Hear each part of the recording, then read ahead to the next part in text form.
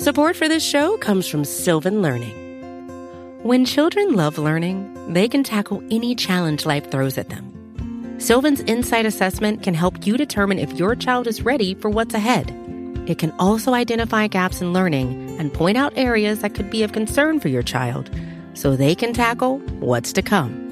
And right now, it's the best price of the year at $29.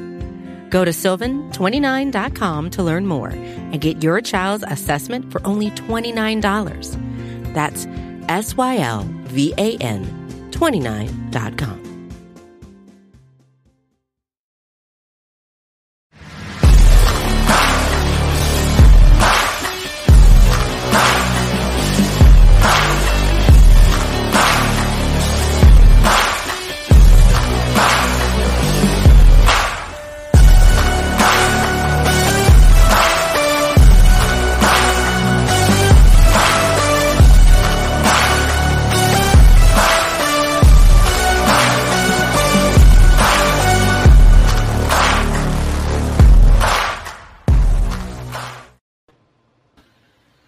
Oh, 0-2 never felt so awful. Here we are on the Orange and Black Insider Bengals podcast. I'm Anthony, he's John, and we're talking so surprisingly about the Bengals being winless to start the year against a Steelers team that doesn't seem all that impressive, lost themselves this week, and against the Dallas Cowboys with a backup quarterback. The Cincinnati Bengals can't get out of their own way. The offense can't make their way into the end zone or really far down the field, and here we are 0-2. John Sheeran, happy to be chatting with you, buddy.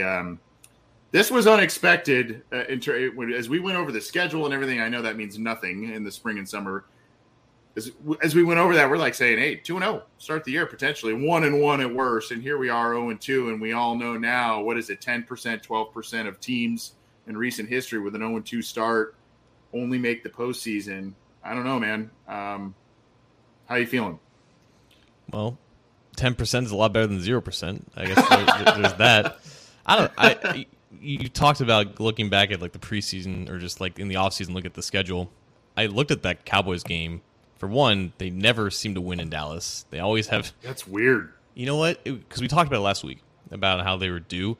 But to me, it seems like now, whenever the Bengals play the Cowboys, Jerry Jones's archaic vision of like his football team comes to fruition. Like just pound the team to death. Doesn't matter how good the quarterback is. Cooper Rush was essentially just a modern version of Troy Aikman out there, and it wasn't exactly Emmitt Smith or anything. But their plan worked. All they needed was 2 touchdown drives in the beginning of the game to really set the tone, and the Bengals couldn't score more than 17 points because the Cowboys ran out a coverage that is 3 decades old now and still seems to be very effective against modern play callers. So before the season began, I saw the Cowboys with Dak Prescott and thought that was probably going to be a loss.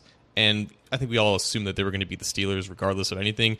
And they probably do that with a long snapper. So there's always hints of optimism, man. They could easily be 1-1 right now, but they're 0-2, and that's all that matters.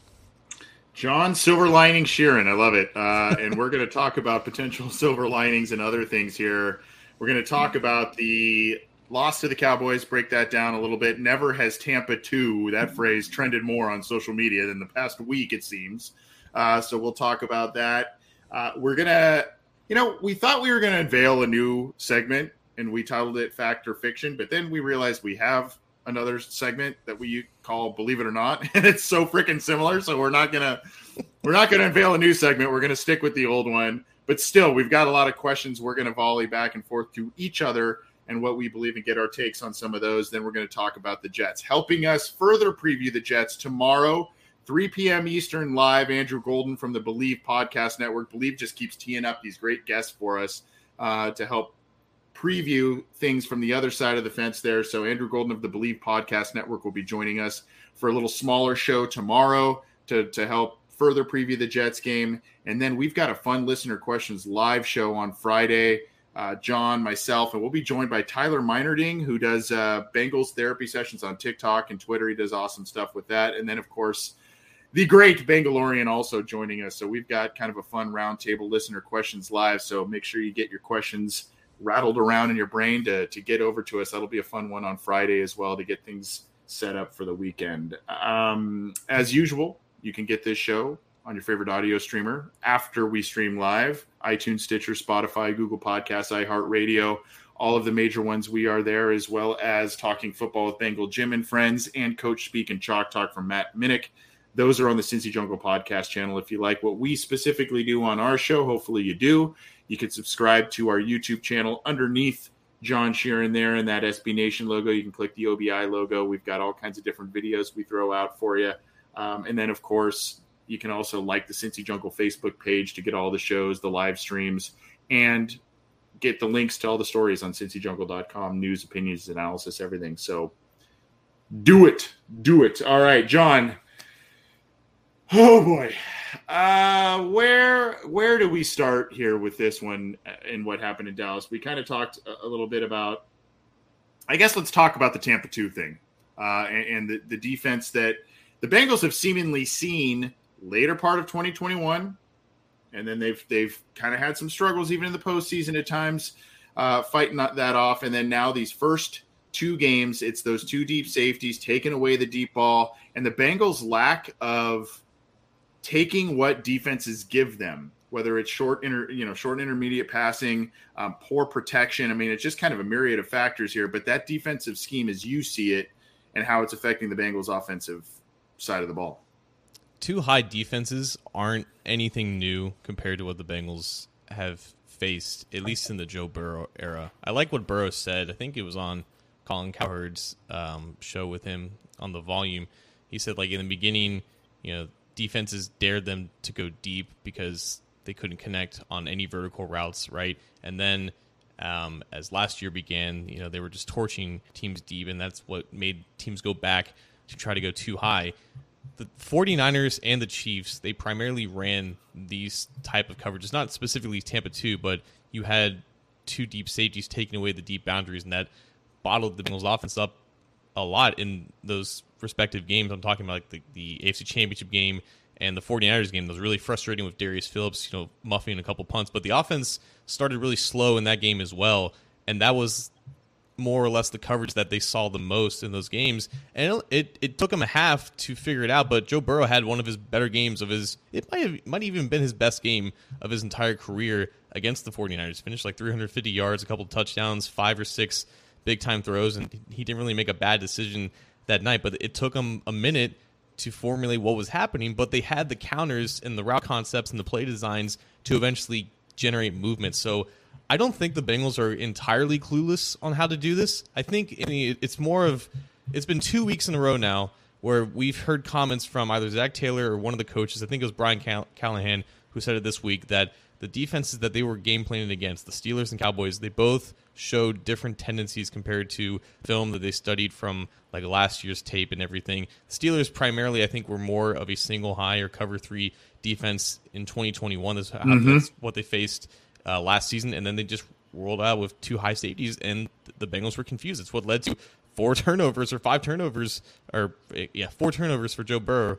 5 turnovers, yeah, it's a fumble and 4 picks. 5, yeah. They were bamboozled. They were befuddled, right? And then like the Cowboys kind of saw that and they kind of ran with it as well. I don't think they are normally a too high defense, or maybe they're more of a multiple kind of just do whatever the offense is not good at. And the Cowboys' plan was exactly the same as the Steelers' plan. And Callahan said that they didn't expect Micah Parsons to line up on the edge that much. We talked with Jeff Kavanaugh last week. We asked him if Parsons was still this hybrid version of a linebacker edge rusher, and he said that he would still be called a linebacker because they like to use him in multiple ways. They just had Parsons on the edge for 95% of the game because it worked, because neither tackle could stop him at all. So we're in a situation where, of course, it's early in the season, and we don't have a great idea what any team is really, except the really good ones. But teams are going to roll out different packages and schemes and whatnot because every team is different from year to year. And the Bengals are right now in a flux of finding out that teams are going to play them differently. And the answers just have to come quicker than the middle of the third quarter. So then in your opinion, because this is kind of what I'm in agreement with you, but in your opinion, there comes this avalanche effect of these different looks or different defenses than they anticipated these first 2 weeks, potentially based on film study from last year. And what I mean by that is you look at it, okay, they're showing us something different. Then you have, and this may fold up our Believe It or Not segment based on the questions we're going to ask in that one, but basically that's causing Joe Burrow to hold the ball longer in certain circumstances. And then basically what the offensive line thinks they may see up front, that's causing issues aside from these offensive linemen just getting plain beat in one-on-one situations from time to time as well. Is that kind of this domino effect? Is that kind of what you're seeing? I mean, you do this weekly lineman thing, a great story or a great thing you do on Cincy Jungle and film review and whatnot. I mean, is this kind of, am I correct in your estimation in saying that this domino effect is happening because of this? Hey, this is a little different than what we expected to see all week. Yeah, because when you have coverages that may look different pre-snap to post-snap, or you have certain route concepts that just naturally take longer to develop. A common misconception, I believe, is that on vertical routes where the Bengals were really successful, those are long developing plays and they needed protection. That's not necessarily true. It's usually at the top of the hitch, the ball's already out or the ball is on its way to being out, so it doesn't require protection to last that long because it's timing based, right? It's just a go route. The ball is supposed to go out because he can only throw it so far. For some of these other in-breaking routes where you're kind of manipulating the defense a little bit by creating like a levels concept, by trying to take the safety or the Mike linebacker too deep so you free up that coveted middle portion of the field. Yep. That does take longer than just a go route down the sideline. So naturally the quarterback is going to hold the ball longer. And like you said, when you have two tackles who have just proven to be so far completely incompetent against the edges that they've gone up against, the pocket naturally just loses its integrity. And then you have two guards, Anthony. I think this is a underrated aspect of the issues on the offensive line. Cordell Volson at left guard, he's primarily doing these jump sets, right? He's getting into the defensive tackle's chest, but that takes away the depth that he's getting in his pass sets. So you have Jonah Williams in like a normal 45-degree pass set. He's gaining depth on the edge, and then you have the left guard who's kind of staying in one spot. He's not really dropping back in his pass sets. That leaves that C gap, I believe, wide open between the left tackle. I guess it's the B gap between the left tackle and the left guard. That's allowing edges like Micah Parsons to just stun inside, and then you have the left tackle where the left guard should be, and the left guard's following the defensive tackle to the outside. So the pocket's already compromised on one end. Then you have Alex Kappa. He's doing all right. Like, I don't think he's playing necessarily bad, but he's playing next to a liability in La'el Collins, who's giving up the inside way too often. So you have the pocket crumbling from both B gaps, and then Burrow is trying to maneuver around. He's trying to remain a passer and hold the ball upright. But when you consistently see that pocket crumble around you time and time again, when you're trying to hold the ball for 3 seconds to allow these guys to get open, and sometimes, or at least most of the times, you're not having the right concepts to generate the space against these coverages, it really just all compiles into a pressure fest. And that's why the Bengals are one of 3 teams to allow 30 pressures through the first 2 games. And I think only the Rams' offensive line has been charged with more sacks allowed than the Bengals. So it's a conglomeration of things. Obviously, the offensive line is losing individual reps, and maybe Burrow on some of these plays should be getting the ball out quicker just to avoid a sack. But again, we've talked about that's a unfortunate tendency of Burrow's game, and it's just all combining into just a disarray on offense. Well, I mean, we'll talk more about the tackles in the next segment here, but I mean, are you a little bit surprised that in this game against the Cowboys, the Bengals were unable to adjust, unable to do anything different, especially when you're playing a backup quarterback? Look, Cooper Rush started the game off well, and he had some nice throws at times in that game. There was a serious point of a dry spell from the Cowboys after they got off script, and they script that first drive and all that kind of stuff. So after they got off script, there was a long dry spell, and there was a good opportunity for the Bengals to kind of seize control in that game, especially when they got the DJ Reader fumble recovery and all this. You could start seeing momentum kind of potentially build their way, but they just could not do anything on offense. I don't know if you want to say it, if you want to talk about adjustments, if it's not even that. I mean, just the sheer inability to do anything, even though there's a lot of pressure, even though the offensive line is not playing well and the defense is doing something different. Does it just surprise you that still the Cincinnati Bengals, with all of their weapons, playing a backup quarterback, only scored 17 points? Yeah, I mean, they should be scoring more, and there's not really any great excuses for that. I have noticed when Burrow has been speaking, at least this week, I guess he's been speaking a couple times, the commonality whenever he's talking to the media is just shooting themselves in the foot. Like, constantly being 1st and 15 or 1st and long, and then 2nd and long situations, giving the defense just consistent opportunities to tee off on the offensive line. You already have an offensive line that's struggling to win one-on-ones most of the time. Now you're in a position where you're giving defensive coordinators chances to unleash whatever twists, stunts that they seem to be, right to use in that situation because they know it's an obvious passing situation. Not being able to, I've never been the guy who's like established the run. I think most people know that about me. But when you can't run consistently and successfully, it does make your offense one-dimensional. And when you don't have a passing game that can torch any defense, it is going to make it harder, and then you can't really run on 1st and long or 2nd and long. It's kind of a lose situation in that sense. You're in a position where you're forced to pass, and right now it's just they can't get out of their own way. I think that's, in that sense, it's not too surprising to me because his offensive line clearly still needs more reps together, and just the fact that they didn't play at all in the preseason and they've had limited practice time together, like those specific like penalties and false starts and miscommunications, I guess that's not too surprising. Maybe it's more the fact that they're losing a lot of individual reps consistently because they should be better than they are right now. Maybe that's, I guess, the more surprising part. And the fact that, they're not scheming guys open as well as they should be. That's also not, it's unfortunately not a terrible surprise under this coaching regime because it's usually just allowing special players to make special plays and just putting it all on their shoulders to make the big plays happen. So, unfortunately, knowing what we know, it's not. Some of these issues are kind of foreseeable, but in the end of the day, like they're still too talented to not be putting up at least 20 points a game. The inability. I mean, it would be one thing if the Bengals just, hey, we can't get the ball downfield in the passing game. The protection is just not holding up. But hey, we're able to run the ball. We're able to kind of do some different things, but the inability to do either with any consistency is staggering, especially when you look at the talent level of all the skill position players. And so that's kind of what boggles my mind. And before we get to, believe it or not, I guess we can switch sides to the defense because the special teams ended up remedying itself with Cal Automitis in there. Good for him. And that was good to see. He had McPherson hitting another 50-yarder in this one. So, good to see there, but on the defensive side, again, it's kind of a theme from week one. Do enough, get off the field, do enough in terms of managing the points allowed, but the lack of splash plays. What did we have? Another one sack game, and one this time they did have the turnover. They're just not getting the big plays on defense that they had last year, and last year also the timeliness of them. So you can look at the Larry Ogunjobi absence potentially.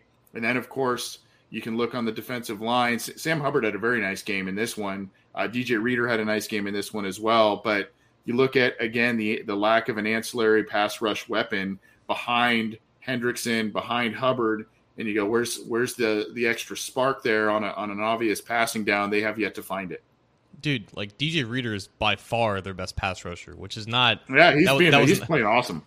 That was not expected. It's definitely welcomed, but that is a little bit damning to the likes of Trey Hendrickson and Joseph Asai. And Asai hasn't had a ton of chances, and I think he's gotten in on a handful of pressures here and there. So maybe it's just a matter of just getting him more involved. But Hendrickson, I think, needs to be more of a presence. The fact that he hasn't really been that much of an impact player that we know him to be, that's kind of hindered the defense a little bit. They dropped at least, 2-3 interceptions in this game? And they ended up getting the fumble recovery, which is a great play by both Logan Wilson and Von Bell, kind of gang tackling. And of course, who else but DJ Reader is there to pick up the fumble? When he picked it up, crazy. When he picked it up, were you like get down immediately because he tried to run a little bit? Right, I think he ran backwards a little bit. But yeah, I feel like we always talk about the defense when the offense struggles, and it's like, can the defense do more? And it feels unfair to put more on the defense's shoulders. Cooper Rush stood tall in the pocket and made some nice throws, but he didn't play necessarily great, at least from the standards of the Bengals getting blown out by backup quarterbacks. I think he had like an average game overall because he's Cooper Rush, and he should have thrown probably. Yeah, he did enough. He should have thrown multiple interceptions, but that's the name of the game, right? Sometimes you get lucky. So the pass rush didn't come alive until late in the game. I think that's the biggest issue. I think they're getting enough out of the secondary. They had a couple of miscues where they had sort of like bracketed coverage from like the safety, either Jesse Bates or Eli Apple playing off coverage and allowed like a deep crosser, which led to some big plays. But overall, the secondary is playing fine. I think they just need more out of Hendrickson, and they need to get Osai involved more because he is probably going to be, when it's all said and done, their second best edge rusher. Yeah, and then of course with pressure and sacks and all of that come more errant throws, interceptions, all that kind of stuff. We know that, and we've seen that. So it just and we'll ask this question in the next one. It just feels like matter of time. But we'll talk about that in a second. But yeah, Bengals lose a tough one, fall to 0-2, and they have an uphill battle. And the worst part, John, about losing this game to a backup quarterback. Look at what happened to the rest of the AFC North on Sunday. It's just like, oh my goodness, the Bengals had a golden opportunity after just that freak incident in week 1. They had a golden opportunity to really kind of catch back up with things after all three other teams let, wins slip through their fingers. And there you go. The Bengals also lost and the division goes winless on the weekend. I'm more of a glass half full kind of guy when it comes to that. It's better that they all lose than they all win, and then you're in even a deeper hole, I guess. But yeah, the Ravens should definitely be 2-0 right now. I don't know how they let Tua and Tyreek just top them off like that. The Steelers are just like they're just bad at this point. The Bengals should not lose to them again. The Browns, well, they're the Browns. Yep, and I got to tell you, I know we shouldn't sit here and puff out our chest with the Bengals being 0-2, but talking about that Steelers game against the Patriots, neither one of those teams seem very scary to me. So, if the Bengals get right, those should be two wins on the docket here this year, but we'll see. Shoulda, woulda, coulda. Support for this show comes from Sylvan Learning. As a parent, you want your child to have every opportunity, but giving them the tools they need to tackle every challenge, that takes a team. Now more than ever, educational support tailored exactly to what your child needs can make all the difference. That's why parents have trusted Sylvan Learning for 45 years as the ultimate teammate in their child's educational journey, instilling in them a love for learning and a passion for reaching the next level. And Sylvan's Insight Assessment can identify gaps in learning and areas that could be of concern for your child. It's a 360-degree view into your child's learning that you can't find anywhere else, and helps ensure that your child didn't miss something in school that might put them at a disadvantage in the future. And right now, it's the best price of the year at $29. Go to sylvan29.com to learn more and get your child's assessment for only $29. That's SYLVAN 29.com. When you need mealtime inspiration, it's worth shopping Kroger, where you'll find over 30,000 mouth-watering choices that excite your inner foodie. And no matter what tasty choice you make, you'll enjoy our everyday low prices, plus extra ways to save, like digital coupons worth over $600 each week. You can also save up to $1 off per gallon at the pump with fuel points. More savings and more inspiring flavors make shopping Kroger worth it every time. Kroger, fresh for everyone. Fuel restrictions apply. Another day is here, and you're ready for it. What to wear? Check. Breakfast, lunch, and dinner? Check. Planning for what's next and how to save for it? That's where Bank of America can help. For your financial to-dos, Bank of America has experts ready to help get you closer to your goals. Get started at one of our local financial centers or 24/7 in our mobile banking app. Find a location near you at bankofamerica.com/talktous. What would you like the power to do? Mobile banking requires downloading the app and is only available for select devices. Message and data rates may apply. Bank of America NA, member FDIC. Let's get into it. Let's stay with the old reliable, the old reliable title of the segment, and not the new one, believe it or not.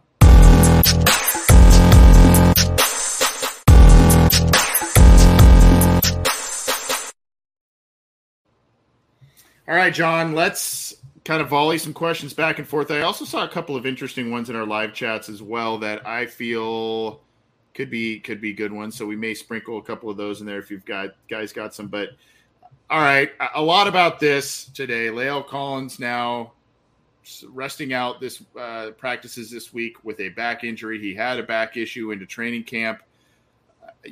We've also talked about the issues with Jonah Williams just not playing great in the first 2 games here. So I guess we can kind of lump both of the tackles in here. I mean, a lot of people are saying, we may as well bench La'el Collins right here. Are you talking about going back to the Hakeem Adeniji well? Or are you talking about, giving Deontay Smith a shot? I don't know what the plan would be there for those screaming for that. But I mean, are you already kind of giving up on this La'el Collins signing at this point? There's some questions when they signed him, but obviously when he plays well, he is very, very good. I guess, believe it or not, La'el Collins and Jonah Williams are going to get right as the year goes on, or do you not believe that? And we're going to see more of the same. I'm certainly not giving up on La'el Collins. I do think that this has been a wake-up call for most people who just think of the timeline of this thing. You had rumors of the Cowboys either releasing or trading La'el, and the consensus was the Bengals should, without a doubt, trade a first or a second-round pick in order to secure him. No other team was even close to considering that kind of deal. The Cowboys were desperate. They were just unloading players on the roster. They were just dumping guys. We talked with Jeff last week a little bit about this. It didn't happen. The Cowboys released La'el. They bring him in for a visit. It takes 2 to 3 days to negotiate a deal. It ends up being a deal laden with per-game roster bonuses. It wasn't by accident. Like, this is kind of the La'el Collins experience right now. When he's healthy, when he's right, he's a really good player, and he will be paid as such. But there are variables that come with this. It's why his value has been dropping ever since he was suspended a couple years ago, and he's only played, I guess, 14 games now in the past 2 or 3 seasons. He's just not been the old La'el Collins that the Cowboys signed a 5-year, $50 million deal with. He was never worth a first-round pick in a trade. That value, he wasn't the same player anymore. And even when he is good, he's good, but these are the things that you deal with La'el Collins. He missed a lot of practice time with a back injury. He's clearly still dealing with that if he's on the injury report with the same issue. Maybe we can attribute that to why he hasn't been as good. There's also the variables of him going up against both TJ Watt and Micah Parsons is not an easy task for any right tackle in the NFL. So we can give him a little bit of the benefit of the doubt. But just focusing in on him and what he's doing, the quality of the reps, clearly something is up. Either he's not trusting his health or he was just so scared of Micah's speed around the edge. He was abandoning all sorts of technique, and he looked clueless out there. He looked like a backup. And I understand the frustration of putting another guy in there because how much worse can he be? But I'm willing to attribute a lot of this to rust and the fact that he's dealing with something that's happening. But again, that's what you signed up for when you signed La'el Collins. It's interesting when you go back and look at that chat we had with Jeff Kavanaugh of Believe in Cowboys podcast there, where he said, he talked about Amari Cooper and he talked about La'el Collins, and basically what he kind of came out and said is the Cowboys just did not want these players anymore. Even though they had played well for them in the past, they didn't want them in the building anymore for a variety of reasons. And he kind of listed some, and then he also just kind of, that was his kind of gut feeling on the situation. Now you look at that and you talk about what you're talking about with Collins, and you go, well, maybe these are some of the reasons why not only the Cowboys didn't want him around that building, as Kavanaugh said, or what you said about how teams weren't really clamoring for him when he was on the trade market and or the free agent market. So again, like you said, when he's right, he is a good player. What's interesting to me, and this is probably a good segue into another question down the road here, but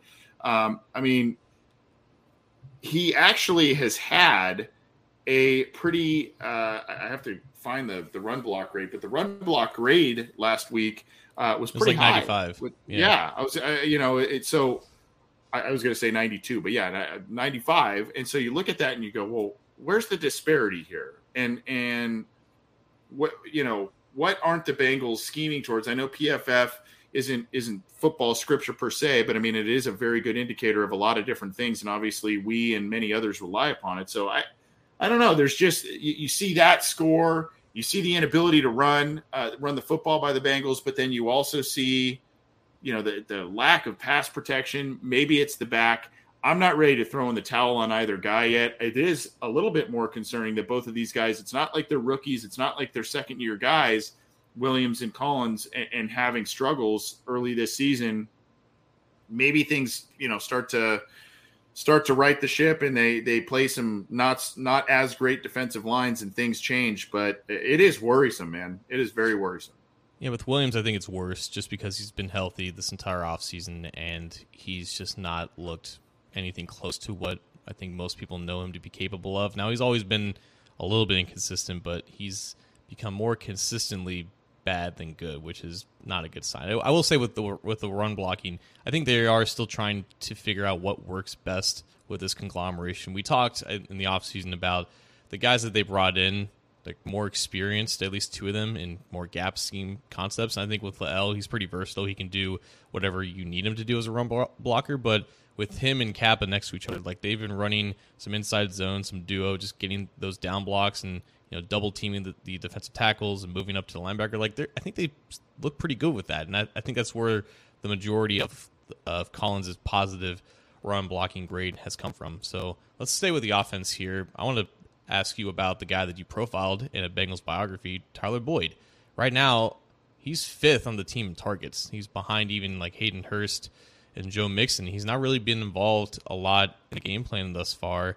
And you have to think, Anthony, when you're dealing with coverages where the middle of the field is where you want to attack, like, is this an opportunity to get Boyd more involved in the offense? Is he almost like the secret weapon to kind of unlocking things in order for the offense to progress where it needs to go? Yes. Yes. To me, I mean, look at Tyler Boyd too. Arguably had two of the team's biggest plays of the year so far in respective weeks. He had the 2-point conversion this week, an amazing route that he ran to get that 2-point conversion, get open there. He had the touchdown against the Steelers as well. So my thing is, I know we want the big play to chase, and it'll be there. I know the intermediate routes and using that tall body of T. Higgins is always something that's great, especially either seam routes or crossers or all that kind of stuff. Yes, Hayden Hurst looks like he's a nice asset in the passing game as well. You like to use Joe Mixon, but for me, this is kind of security blanket time. And Tyler Boyd has always been a guy that Joe Burrow in his short career, he likes to get him the ball. He'll get the ball out to him quickly. The ball will be caught. If it's anywhere near on target, even in tight coverage, the ball will be caught. And this is, I hate to say this about a guy like Joe Burrow, but this is maybe one of those things where get the early rhythm, get these short intermediate routes. I know Burrow does have, I think it's the seventh quickest release or fourth quickest release, something like that in terms of time when he lets go of the ball in the league right now. But this is an opportunity to get the ball out even faster if protection remains an issue. And who knows what's going to happen to right tackle this week with Collins missing practice. So I think it's a golden opportunity to right the ship here, get the ball to Tyler Boyd. All of a sudden, that defensive alignment, as you're making plays, moving the sticks, maybe getting some more points than you had been the first 2 weeks, that defensive alignment changes, things kind of move up a little bit. Then all of a sudden, there's an opportunity for a big ball to chase. I challenge the Bengals to run mesh or just any type of intersecting routes over the middle. I don't feel like at this point they've run it so little. It's almost like Burrow Where's just it doesn't been? like it. It's not existent. Like, this guy gets compared to Tom Brady twice on Sundays and 8 times a week. Tom Brady lives off mesh. That's what all he did in New England, right? I don't know if it's just something that Taylor or Burrow just doesn't like, but that would be right in Boyd's wheelhouse. And again, like, maybe it's something that they're not comfortable with. They don't practice it, but they probably should at this point because it would work great against these coverages. I agree with you. I guess I will just kind of turn that question quickly back on you before I got another one for you. But I mean, do you agree or disagree, believe it or not, that Tyler Boyd is kind of the key and they needed to do that? They need to use him more? Yeah, I think if you have Boyd and Chase in the slot, I think you're putting defenses in a bind when you're going in like those 2x2 formations, or just condensing the formation and putting Boyd kind of close to the formation, giving him option routes to the inside, the outside. It condenses the defense a little bit more too, and that, like you said, creates opportunities down the field. There is definitely more that they can do with Tyler Boyd. Now, when you have T. Higgins and Jamar Chase on the field along with him, you're more tempted to go to those guys because they can win one-on-one coverages on the outside more often. But again, if you're trying to attack the intermediary parts of the field over the middle, like that's where Joe Burrow has not been very good at this season so far. I think they can definitely get more creative with Boyd, and I think it would definitely help. I do as well. I saw one here, and this I'm looking for it. Here we go. A question so nice, he asked it twice. Matthew Rowell in Facebook. Do you think we need to keep extra O linemen, the old Dennis Roland tackle eligible, and or an extra TE tight end every play until protection gets better? Obviously, that's going to be an interesting one this week, depending on what happens with Collins. But a little bit of a talk. Connor Orr of Sports Illustrated echoed something I just kind of briefly mentioned in the postgame show Sunday, which was, did they trust CJ Uzomah more on chip blocking assignments, maybe more than they do Hurst and or others? Now you've got Drew Sample, their H-back / primary tight end blocker. He's going to be out because he had a knee surgery. I guess he's going to miss many weeks or multiple months or whatever the case is there. So you won't have him. I don't know. What do you think about this question here from Matthew? I think this always gets brought up when you talk about pass protection issues, and I feel like there's a misunderstanding when it comes to adding more bodies to the equation. When there is more people that you have and that you have to account for, I think it creates more miscommunication issues rather than simplifies things. What you saw on Sunday, like Joe Mixon had some moments in pass protection, but also he looked really lost at sometimes. There was one where he was like leaning towards one side of the formation when he was looking on the opposite side, and he ran right into Jonah Williams. You had Drew Sample one-on-one against a defensive end off of a miscommunication error. It wasn't designed for him to be against, I think, Dorrance Armstrong one-on-one. I think Jonah or Cordell was supposed to down block on someone, and unfortunately Sample ended up in the wrong place at the wrong time. Mm-hmm. When the Bengals are in empty, when they were in empty on Sunday, I think Burrow was 6 for 6 for 76 yards. Like, they're fine when they have those quick developing plays with only 5 blockers because things are simple. The ball naturally gets out of the quarterback's hands faster when you have the minimal amount of protection possible. When you add more bodies to the equation on an offense that clearly has issues communicating right now with guys continuing to gel, I'm not sure if it necessarily makes things better. And also, when you add an extra blocker, you're taking away a receiver from the field, and you have defenses who are consistently dropping 7 or 8 guys back in coverage because they don't feel the need to blitz you because they can generate pressure with 4. I don't think it really makes things any better. I'm in agreement with you, sort of. For the most part, I'm in agreement with you. My thing is and I guess this is just kind of a little bit of a mantra that I adopt a little bit in general, but if it isn't working for you, meaning the tackle play or what have you, and or these defensive ends, these edge rushers are dominating the games as we've seen in the first 2 weeks. Why not try it here and there? Try something else here and there to negate the pass rush, to negate the effects of these dominant players like Micah Parsons. I know Cam Hayward's an interior player, but Cam Hayward, TJ Watt, et cetera. That's my thing with it. I don't think it needs to be a regular staple. I don't think it needs to be what it was in 2009 when you had Winston and Roland and all that. You don't need to do that whole deal. But I do think, at times maybe you want to do that, especially if you're just not getting things done in the passing game. And if La'el Collins is in there posting that kind of run block grade, maybe you put another guy out that way and you kind of just try and road grade a little bit. I don't think it needs to be an offensive staple. I think it's something you can mix in here and there. I do agree with you on the communication aspect, but if this is something that just keeps becoming an issue and edge defenders just keep wreaking havoc, you got to at least throw something different at them to try and calm things down. Did you just reference Eric Winston? I'm impressed if you did. I did. What a very honorary obscure Bengal. He was pretty decent for them. Yeah, there's an obscure Bengals Twitter account. Maybe they could put out Eric Winston there. He's known for largely being the NFLPA president, right? Yeah. I mean, that's yeah. Was it my turn or your turn? I already forgot. I think it was my turn. Okay, go for it.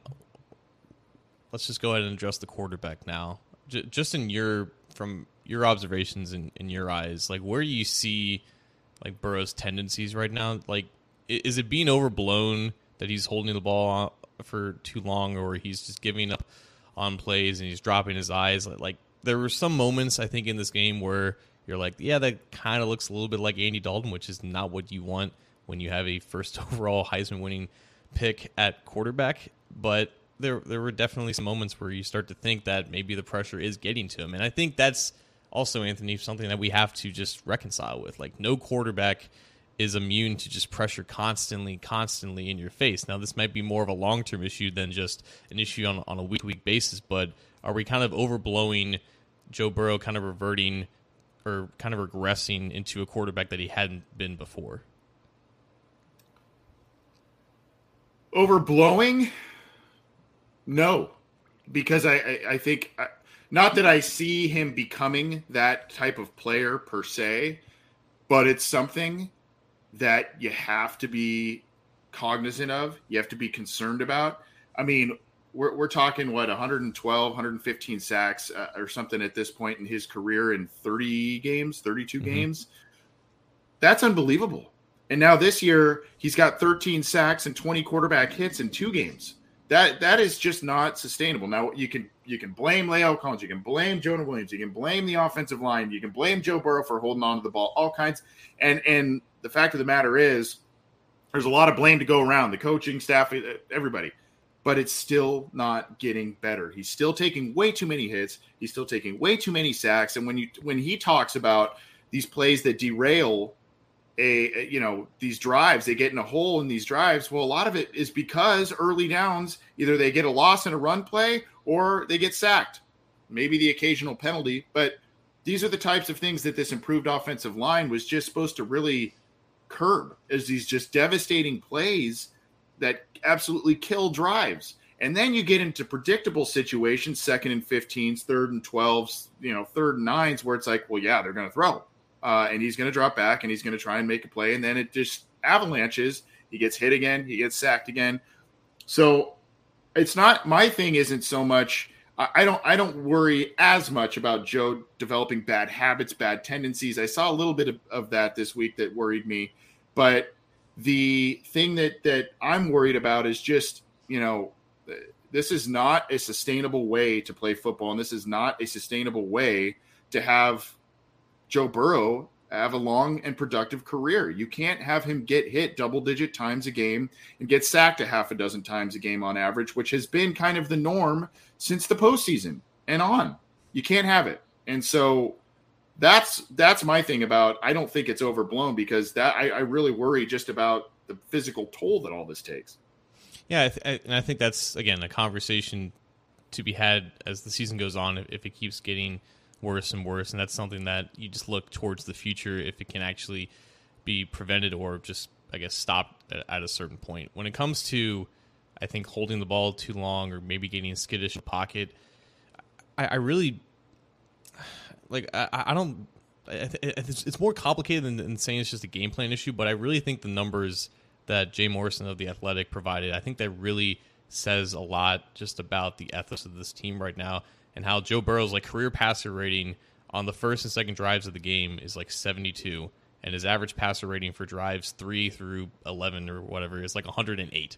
The difference is so stark in the fact that this team cannot write an opening script to save its life. And most of Joe Burrow's bad plays where he's becoming a runner too soon or just abandoning on pockets, they're happening early in the game. And as the game goes on, he starts to settle in. And I do think that there are a handful of examples that you can point to in this Cowboys game where you're like, that's Joe Burrow, right? He's calm in the pocket. Even if there's some minor chaos around him, he's not abandoning. He's keeping the ball up. He's looking downfield, and he's stepping into some of these throws. I can think of a couple off the top of my head. And then he was rolling out of the pocket. He was extending plays. There was that great throw against his body to T. Higgins on the sideline to convert a third down. That's how he scored the touchdown. He was rolling out of the pocket on a play where he was trying to, move Higgins to an open spot in the end zone. So we're seeing the shades of normal Burrow as the game continues to go on. He's starting to settle in.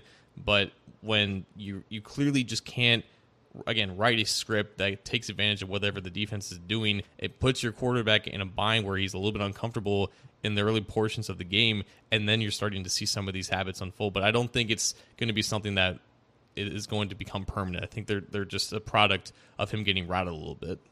Yeah, and you know, the other thing with him and how he's been playing and stuff, obviously he's put up a decent number of rushing yards the first 2 weeks as well, because he has escaped a number of other precarious situations where he's been able to extend play, get a first down or what have you. So you don't want to take that away from him either, because that's a valuable part of his game as well.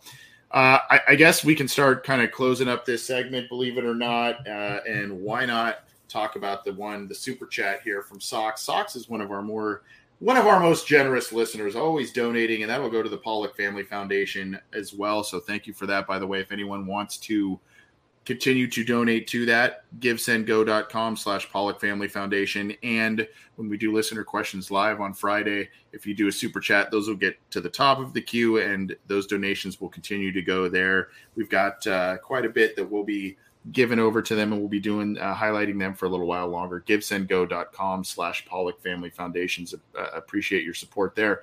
But Sox, bringing up Joe Mixon.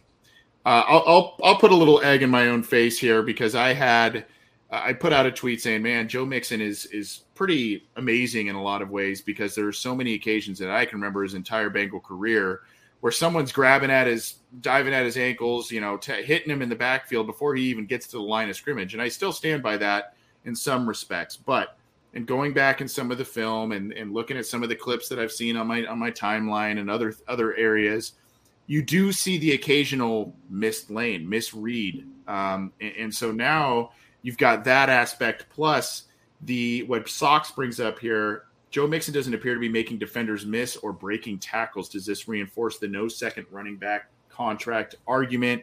I don't know if it necessarily the contract part. I don't know if we want to dive into, but more of where's Chris Evans?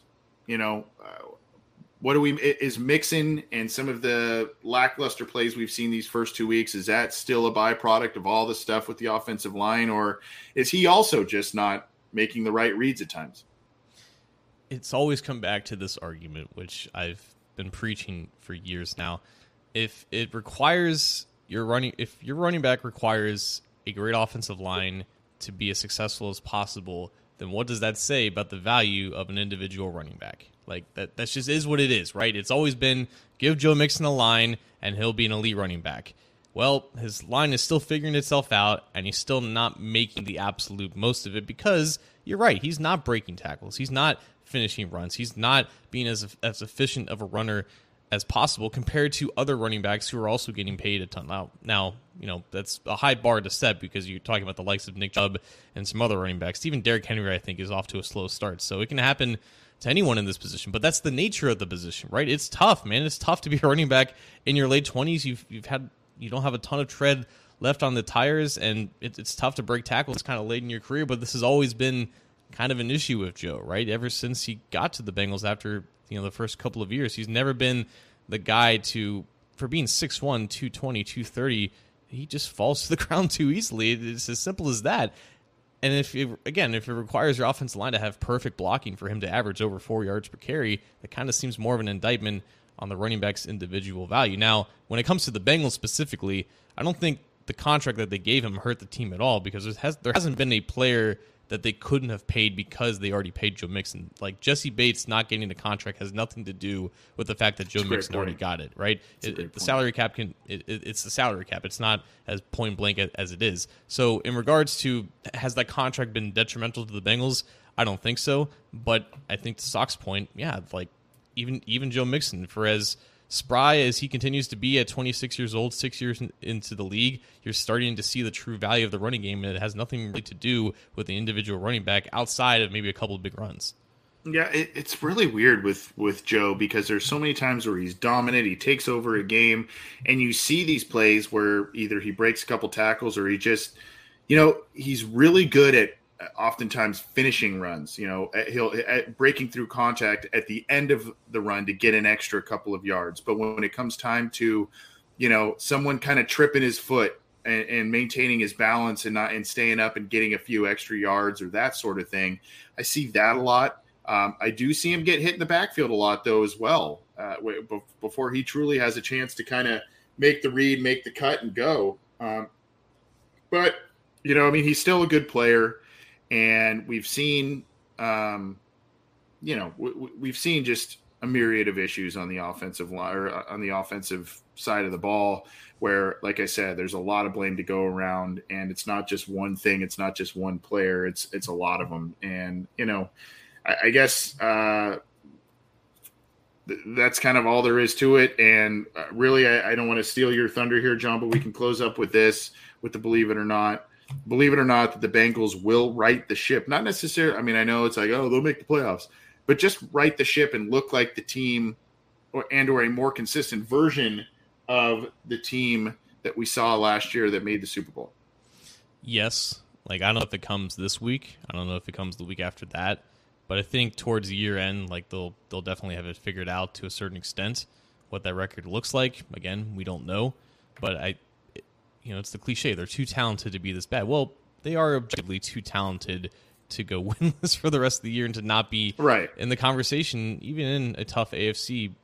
I've heard a lot about the Chiefs' start last year and how it's quote unquote similar. It's not. The Chiefs were 3-4, but they had a Hall of Fame head coach who is a genius at designing and scheming plays. And their offense wasn't as stagnant as the Bengals' offense is. The Chiefs' offense last year, it struggled with turnovers. They were still top 5 in success rate and EPA per play in the first 7 weeks when they were a losing football team.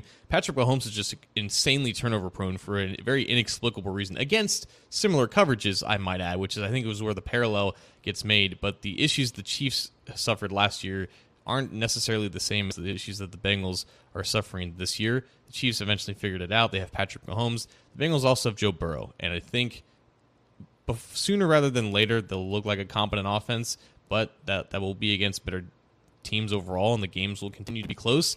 And it's just a matter of if they can get off to better starts in the beginning of the game. Last year as well, I mean, there were the occasional blowouts that the Bengals engaged in, mostly on the right side of them. But there were a lot of games that, including in the postseason, one-possession games, overtime games, and they fell on the right side of those most of the time.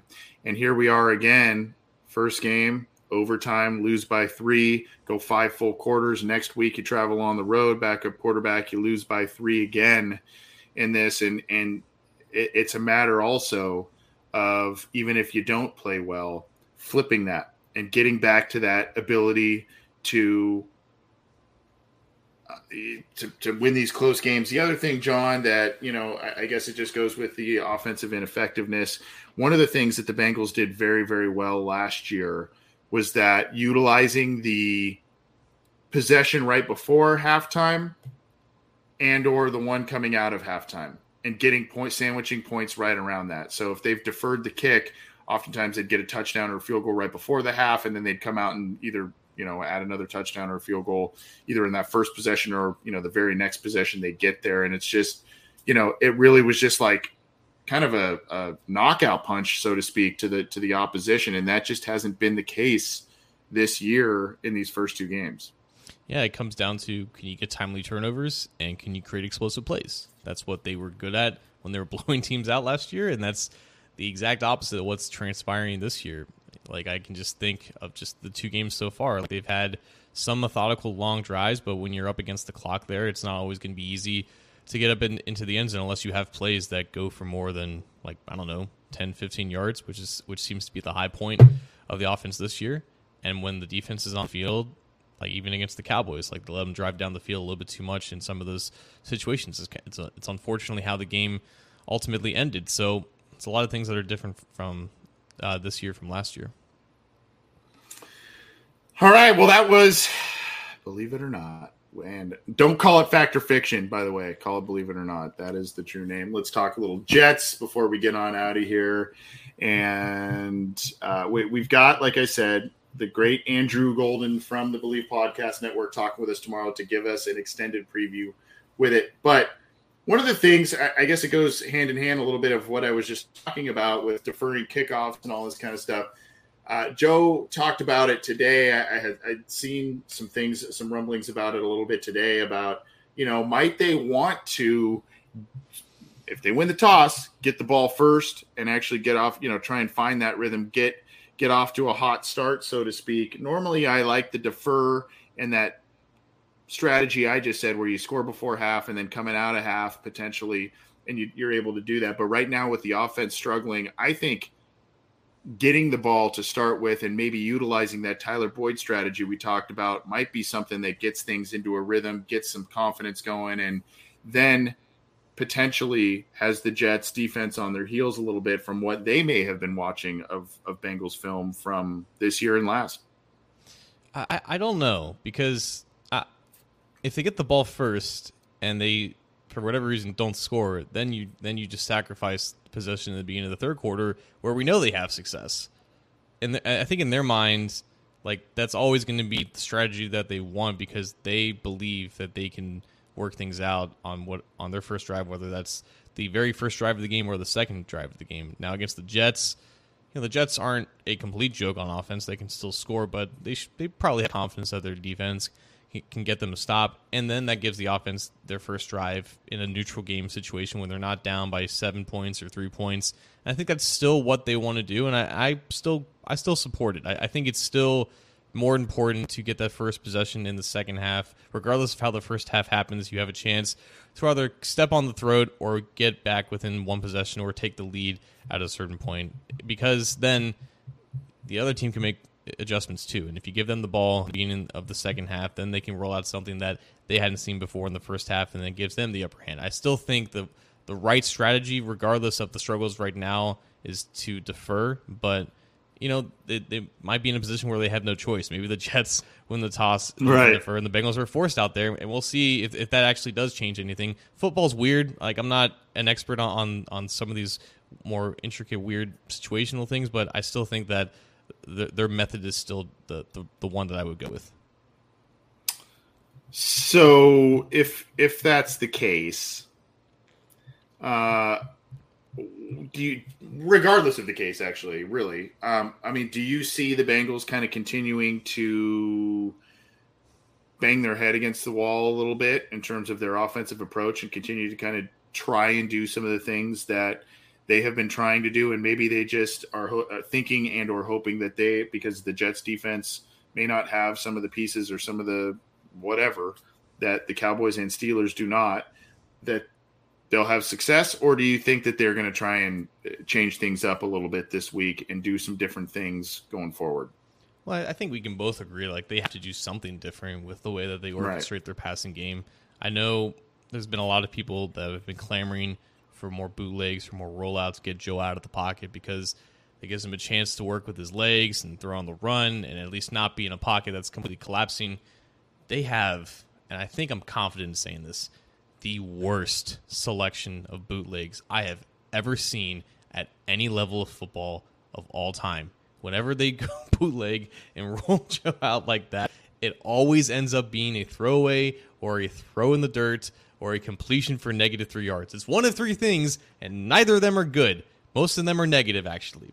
It's insane how bad that they are at there, and I don't think that adding more plays of that category will lead to positive results. If you don't have the plays, then you don't have the plays. There's no use in rolling them out there. Now, of course, the simple solution is to run better plays in that regard. What if they're incapable of doing that? We might as well stick with what they know how to do best.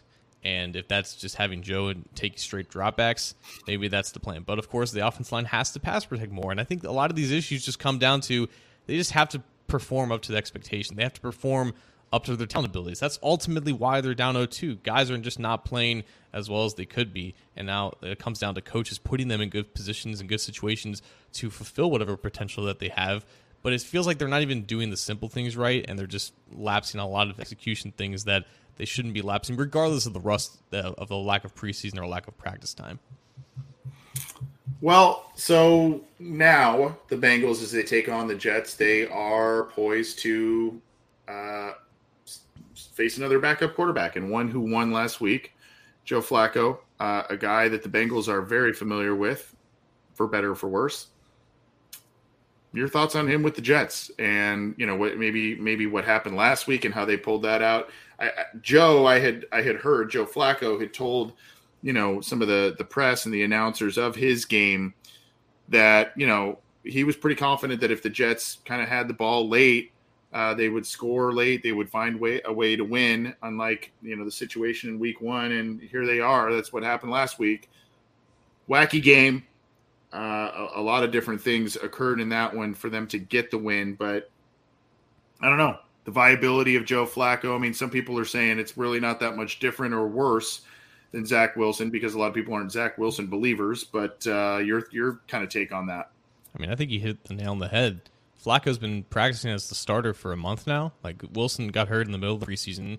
He's taken all the first-team reps for 4 or 5 weeks. He started every single regular season game. He has well over 100 starts in his career. I don't think they look at it as a backup, and I don't think anyone should really look at this as a backup, because relative to who he would be backing up, he's not that much worse. In fact, he might even be better and more consistent, just because he's a 37, 36-year-old veteran with a ton of experience, and Zach Wilson is a second-year player just trying to get some type of stability in there. So to me, like, this is along with the lines of Mitchell Trubisky. Like, yes, Trubisky probably shouldn't be starting for an NFL team, but compared to who they have available, like, he's just not any worse, I guess, and like, he's just the best that they have. And Flacco in an open quarterback competition might be the best quarterback that they have, because I'm not exactly sold on Zach Wilson after that rookie year, but Flacco can still sling it. He can still take the top off of a defense, and I think, Anthony, the receiving core is even better than the Steelers receiving core that they faced in week 1. I think Garrett Wilson has been phenomenal as a rookie receiver, and he had a 100-yard game last week, right? Yeah, he looks really good as a rookie. Still Corey Davis, who I forget, is this his second year with New York? Because he was with the Titans earlier. Okay. Yes. So Corey Davis, solid number 2.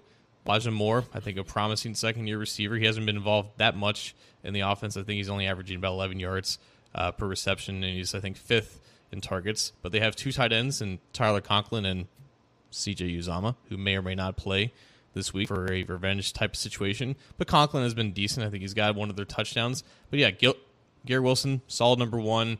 I think he's also been in the slot the most out of any of these receivers, so Mike Hilton will have to step up.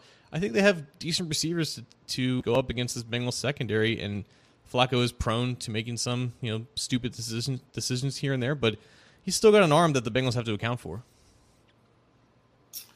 Well, Conklin has actually I think he's had either a lost fumble in both games or I think a fumble in each game so far this year. But yeah, I mean, there's a lot of threats there, and we all know what happened last year when the Bengals played the Jets. That was just not a fun game here. They are familiar with Flacco. Flacco, like you said, can get the ball downfield a bit. The point this week, though, because Flacco is not as mobile as a Zach Wilson, they will need to get pressure. And that's always been the case with Flacco. Get sacks, get pressure, put him in a hole, and then that's when those bad decisions start to come. The ball gets forced and that sort of thing. If it's a lot more the same from a pass rush standpoint this week, and I think this is kind of, we can transition into keys and all that kind of stuff. We can talk about the offense playing better and getting Tyler Boyd involved and all of that.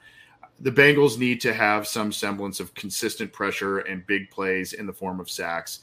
Strip sacks. They need, while the defense has kept them into games and given them the opportunity to win, I think as you wait for the offense to play catch up, I still think you need to have some of those impactful, potentially even game-changing plays from your defense. I hate to put it on their shoulders and their lap, whatever analogy you want to say, but I think for now that's going to be the case, especially with a I don't want to call him completely immobile, but a less mobile quarterback than some of the others they have faced this year in Joe Flacco.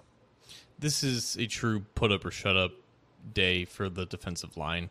The Jets' offensive line, I think, is one of the few that's performing worse than the Bengals' offensive line, not necessarily from a pressures allowed or just pure production standpoint, but just from a performance standpoint. You have young guys in Elijah Vera-Tucker, George Fant at tackle.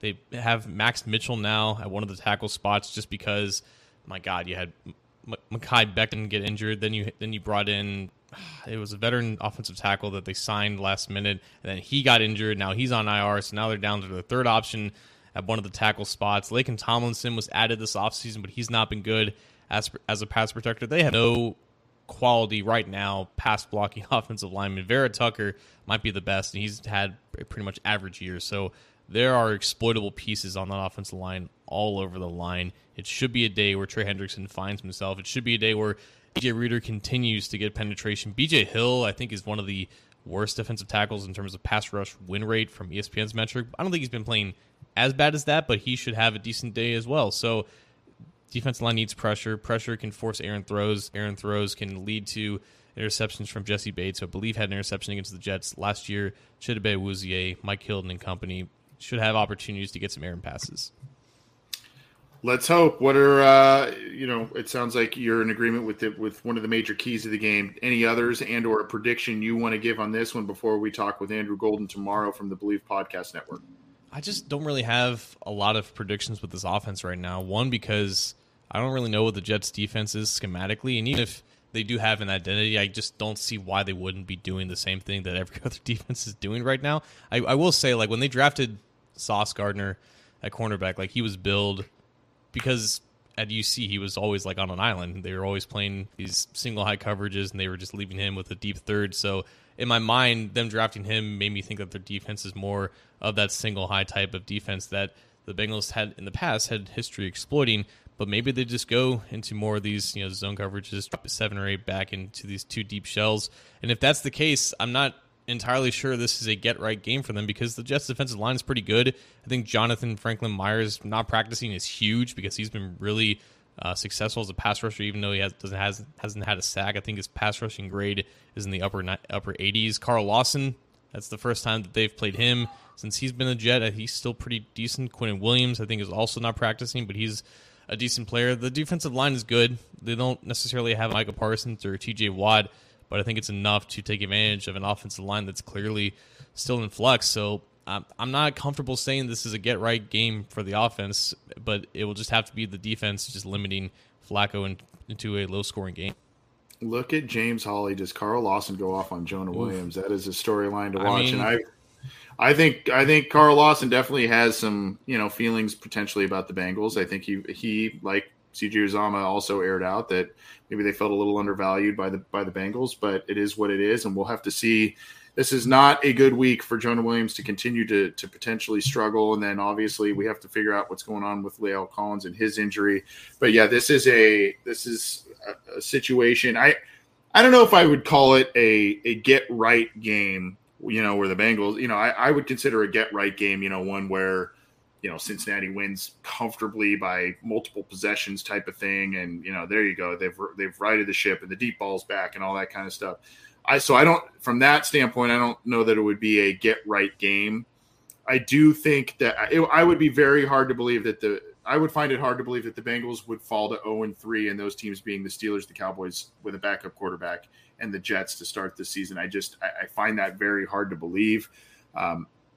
You're getting the right mindset from some of the leaders in the Bengals locker room. So I'm inclined to think that the Bengals win this one, but it's probably going to be one of those squeaky, ugly ones that we talked about. Maybe it's a one possession game or something that comes down to the wire.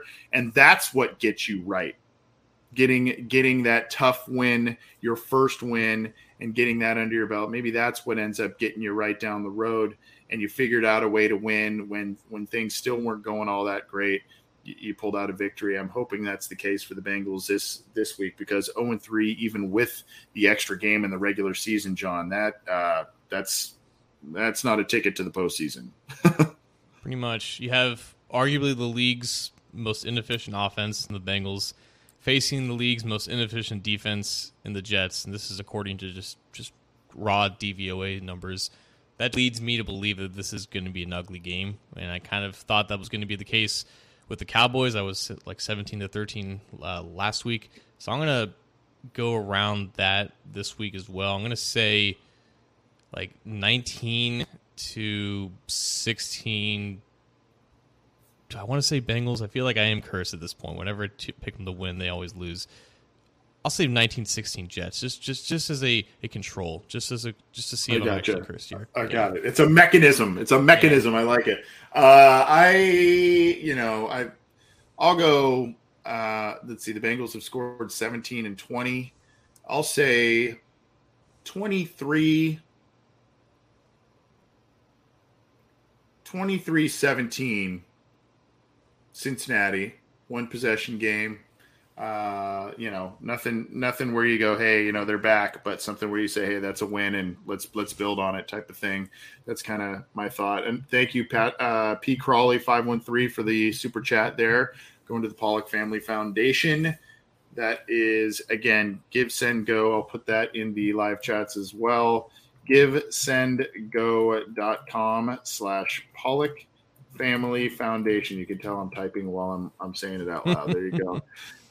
So thank you, P. Crawley 513. Go support them. They do a lot of great stuff, not only in the greater Atlanta area, the state of Georgia, but they're also trying to expand. They do a lot of community events. They work with the Children's Hospital of Atlanta.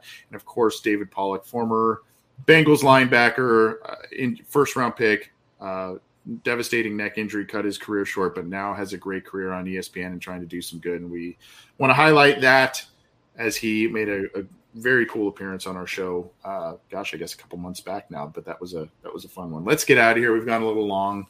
John, drop the mic. What do you got for us?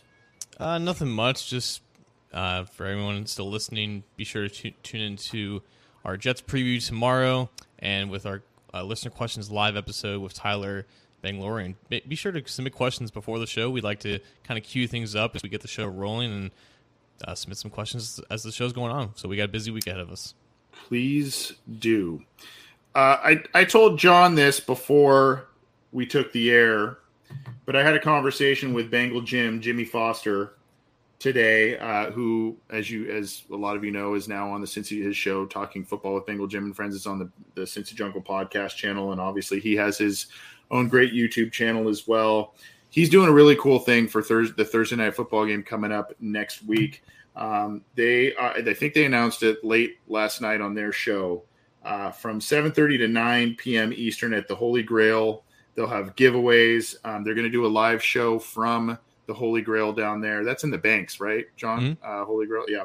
So they'll have, I think, Willie Anderson, Isaac Curtis, Paul Alexander, and I think Dave Lapham potentially is going to be there, and a couple of others, maybe one other surprise guest. There's going to be potentially some Cincy Jungle representation there as well, and all kinds of different things. But a lot of fans, they're expecting a packed house.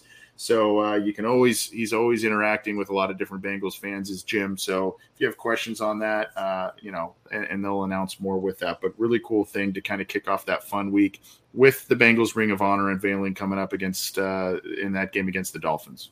Yeah, live shows are always fun, so definitely get down to the Banks if you can. I may or may not be there. I need to check out some other things, but it should be a lot of fun. Yeah, that was one of the places I wanted to go last time after the game, and it was just slammed. And then I was also with my nephew who was not of drinking age, so they wouldn't let us in. So it was like, oh boy, but I wanted to go there. At any rate, someday we'll get there. John, thank you for everything you do for this show, and we've got a lot more coming up, a lot more fun coming up this week, but appreciate your time, bud. Yeah, I'll talk to you guys next week. All right. See ya, everybody. We will we'll be back with a lot more for you. Like John said. Well, technically tomorrow and Friday, but for this show, next week, yeah. There you go. Yeah.